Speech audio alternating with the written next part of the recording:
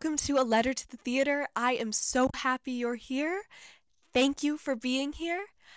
If we haven't been formally introduced, my name is Zoe Ennis, but the internet knows me more commonly as basically Broadway or basically underscore Broadway, basically B-Way.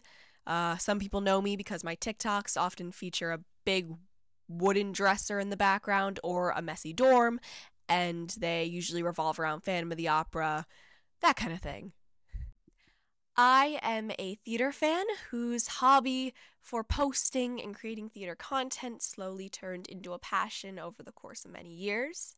When I was very young, about 11 years old, I was obsessed with Phantom of the Opera, and I created a fan page in order to find more people like me who shared that same interest because, I was in 5th grade and I don't think many other 5th graders were as enthralled by Andrew Lloyd Webber's score as I was. From there, people on the internet slowly exposed me to more musicals and more shows that I obsessed over, and I soon turned into basically Broadway, and I started doing the TikTok thing. I started to make it more personal. I talked about shows I saw, and I have become a part-time theater influencer and content creator, and it is something that I thoroughly enjoy doing. This is the first podcast I have ever done. I have played around with the idea for years, actually. I never felt that why in me yet. I feel like I didn't have a solid reason for why I needed to do it. I was like, I share my passion enough on Instagram and now TikTok. I don't need another outlet, but this year I have found the why. When I talked to people around me about starting a podcast, a lot of them were like, are you going to do one to, talk about theater news or rave about shows you've seen? And I was like, yeah, I could do that, but that's kind of what I've been doing on Instagram for years. And I knew if I was going to start a podcast speaking as myself, I wanted it to be something more personal and more intimate. And above all things, I wanted to bring a topic to the table that I found passionately needed to be discussed. In this podcast, I'm going to be exploring theater, and more specifically, this is going to be a study of an individual's relationship with the art.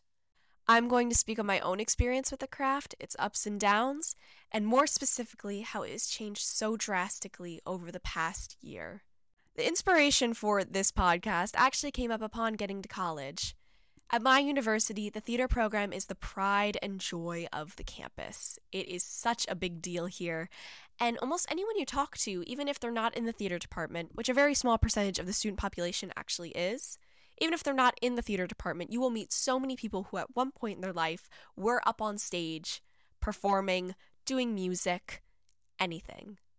Having conversations with these people who have done theater at some point in their life, either as a child performer or just for one show in high school, and deciding not to pursue it going forth, and some being happy about it, some missing it dearly, I have just found that this relationship is so fascinating. And I think some aspects of it are incredibly under-discussed.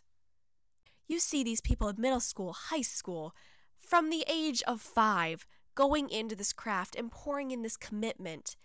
It can so quickly become a young person's life.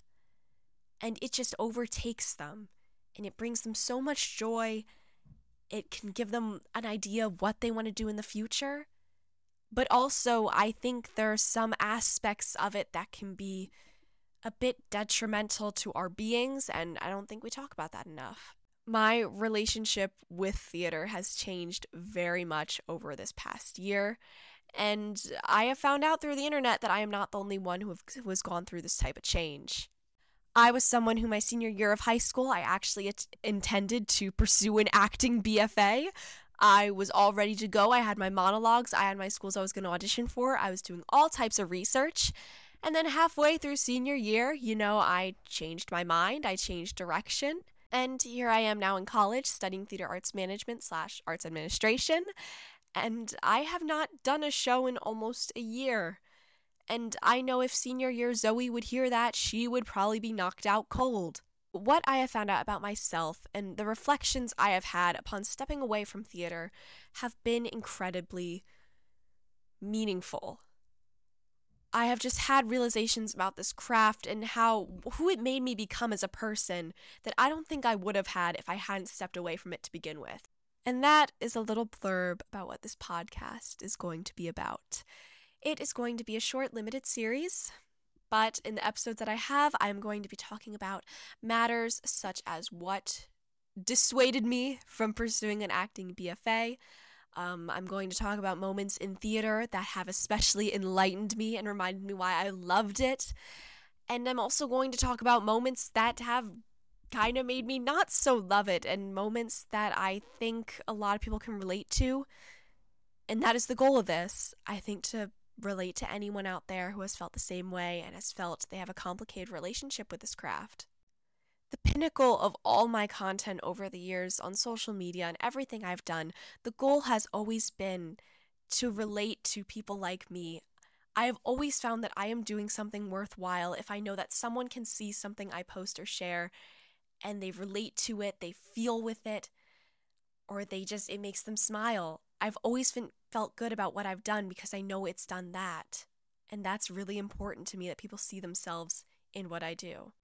Theater humanizes us, it delights us, it electrifies us, but it also deconstructs us, it frightens us, and it is made to make us feel and think. It is a living, breathing piece of art. It shows humanity at its best and worst moments, and that's what makes it so special. Of course, there's also the fact that it has some pretty cool music with it, which, that's pretty neat too. Who doesn't love a good show-stopping number? I have some thank yous I want to express before I end this. First and foremost, I would like to thank my family, my mom, my dad, and my sister, for them always supporting everything I've ever done theatrically and always supporting my endeavors and supporting my passion and growth and just encouraging me that if you want to do something, you should do it. I would like to thank my roommate, Carly, because I talked to her about this idea and she was immediately so supportive. She is always so supportive and she inspired me to go through with it. I would like to thank all my friends at college, everyone who has been so supportive and so kind. You absolutely know who you are. I just adore you and I'm so happy to have met you. And finally, I would like to thank all of you. I would like to thank you for helping build this amazing community that we have found together. I would like to thank you for participating in this craft and keeping it alive and sharing your beauty and talent and gifts with the world. And I just hope you know that that is no small feat, what you are doing. I cannot wait to further connect with this community that we've built. And I'm very excited for the next few episodes to come. So I will see you soon.